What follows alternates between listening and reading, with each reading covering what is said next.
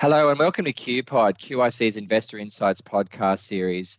I'm Craig Valenzuela, Managing Director for Global Business Development. And each Friday, we invite our listeners to take 10 and get the latest economic insights from our in-house economics team. And once again, it's good morning to our Chief Economist, Dr. Matthew Peter. Hello, Matthew. Hi, Craig. It's, of course, been a pretty torrid week for the US, Matthew. They hit 200,000 new COVID cases in a single day, the first time on record. And rather alarmingly, New York, who has always imposed pretty good lockdown measures, has had a surge itself.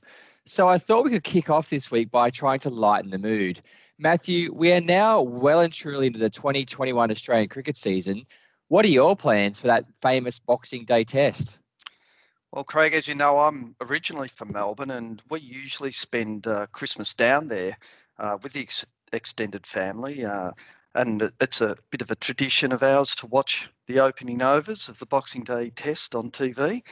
But because of current circumstances this year, I won't be down there.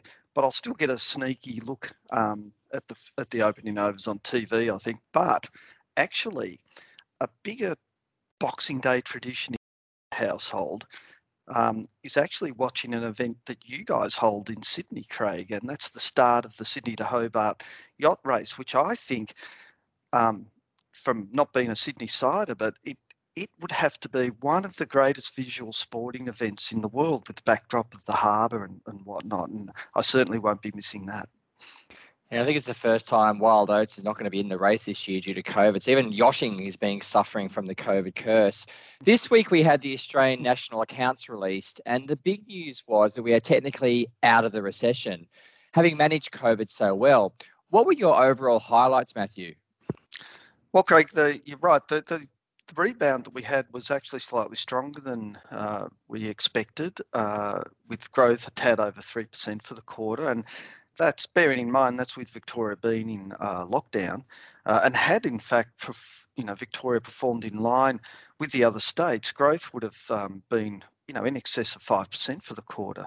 The good news is that the economy is gaining now from Victoria reopening and with all the state borders open, and that momentum will carry us through into 2021.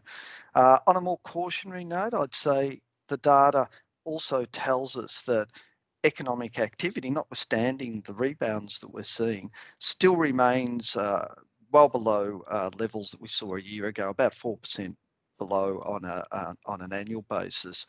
Other highlights is, clearly the data's confirmed that the consumer, with the help from the government, is driving growth in the economy. But what we need to see happening over 2021 is, a transition of reliance on the consumer and the government towards business investment. We really need to see that recovery in business investment, and that will be the true test of how we emerge from COVID. That is, whether or not businesses regain confidence enough to start investing again. Yeah, but it's still great to see that direct fiscal spending has had an impact and an outcome for the Australian economy. Matthew, in our last podcast, we discussed certain sectors in the Australian economy that should rebound well as Australia's recovery heats up. With this latest set of accounts that you've been watching, what sectors have now rebounded well? Well, for the quarter, the gains were pretty broad-based across all sectors, with only agriculture and mining experiencing small drops in activity, but that's more a sort of a seasonal sort of function there, rather than really anything to do with the weakness in those sectors. In fact, mining's booming at the moment, as we know. With the economy reopening across Australia, with the exception of Victoria, that is, and with the consumer coming back to life, it wasn't surprising to see those sectors, related to hospitality and leisure, really roaring back to life. And you have a look at accommodation and food services, for example, that surged over 40% in the quarter. Wow. Arts and recreation were another big mover. They were up 15%. But we also saw solid, if not slightly more modest, gains in healthcare, sectors related to housing, such as real estate services, IT, transport, retail trade, and even manufacturing. In fact, retail trade is now up by almost 3% compared to a year ago. One thing I find with what's happening in the sectors and these big gains that we're seeing in areas like accommodation, food services, which includes restaurants, of course, is that what we're seeing is this desire of people to get out and about. And you can see it, picking up hospitality and recreation, as I said.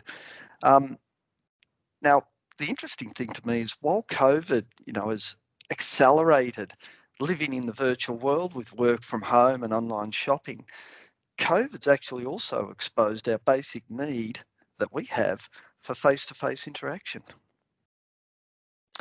And Matthew, I wonder if that real estate surge you noted before is specifically Byron Bay, maybe one for a future podcast. You're listening to Craig Valenzuela and QIC's Take 10 podcast, where our chief economist, Dr. Matthew Peter, is taking us through the implication of the investment outlook following the release of the national accounts. Matthew, despite the welcome news that we're out of this recession, some large Australian sectors must still continue to struggle under these new ways of living with COVID. How did these sectors fare?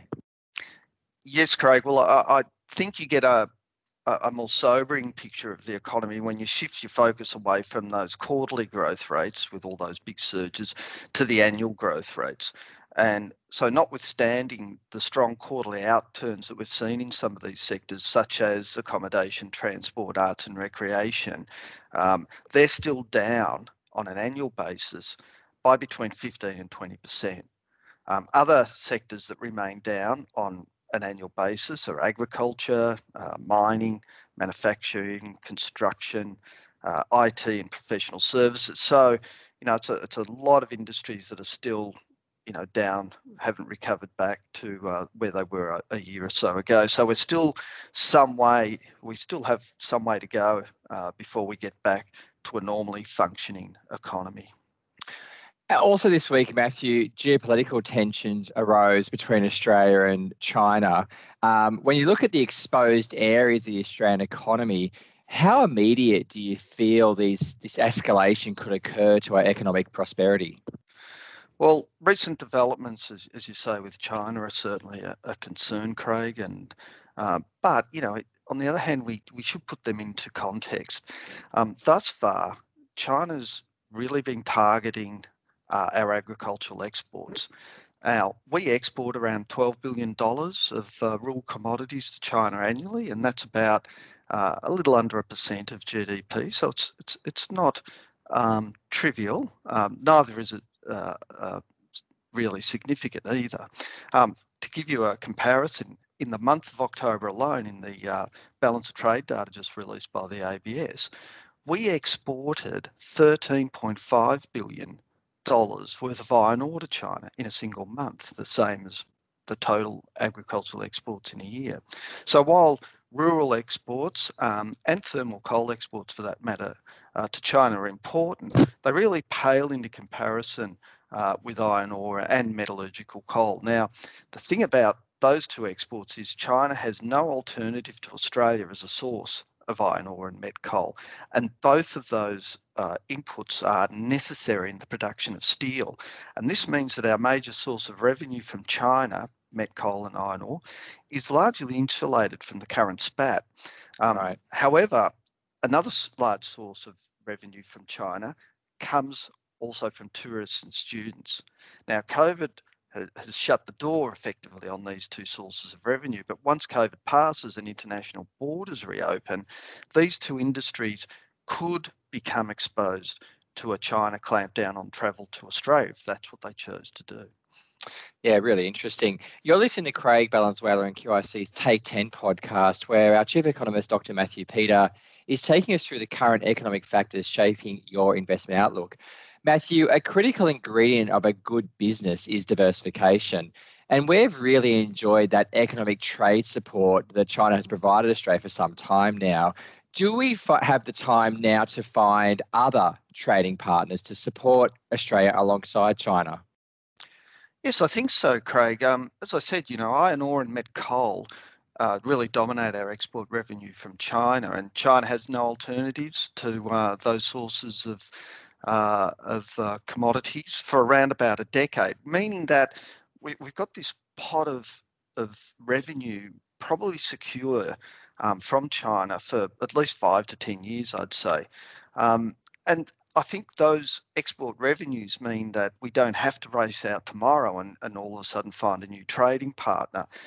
We have time to reorient our trade in rural exports and the services exports, such as tourism, to elsewhere. And we have the great advantage as well of sitting in the largest region in the world by population, with many of those economies actually growing their middle class.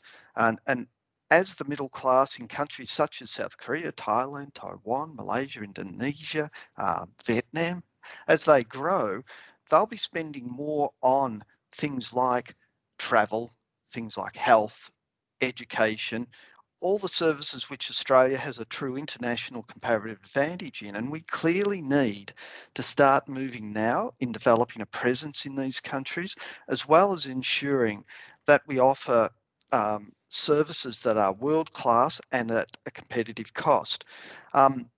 Tilting now just towards our rural exports for a moment, there's also alternatives there, not only in our region, but also in Europe and North America.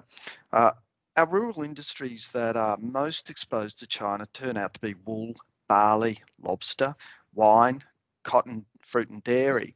And interesting, I came across a recent study by the Rural Bank which identified alternative markets for these exports, and they include places like India, Italy, and the Czech Republic for wool, for example, and Saudi Arabia, Japan, and Thailand for barley. So we can draw on a diverse range of countries, including exploiting our presence here geographically in the East Asia region, but also other potential partners further abroad. Thanks, Matthew, for those insights today. In summary, a real consumer-led recovery for our economy directly related to the government's fiscal response. And keep an eye out for that transition from the public to the private sector through increased business spending. And with global travel restrictions in place still, but open borders within Australia, tourism and leisure is getting a major boost. And we could see the return of other sectors, including our third largest sector, education, in 2021, as Australia's COVID management potentially enables offshore students to return. And finally, of course, global trade is such an interesting spot at the moment, so a topic we will explore further in next week's QPod episode. I'm Craig Valenzuela for QIC's QPod, and with New South Wales recording a new COVID case after weeks of nothing, please stay vigilant. Thank you for listening and have a super weekend.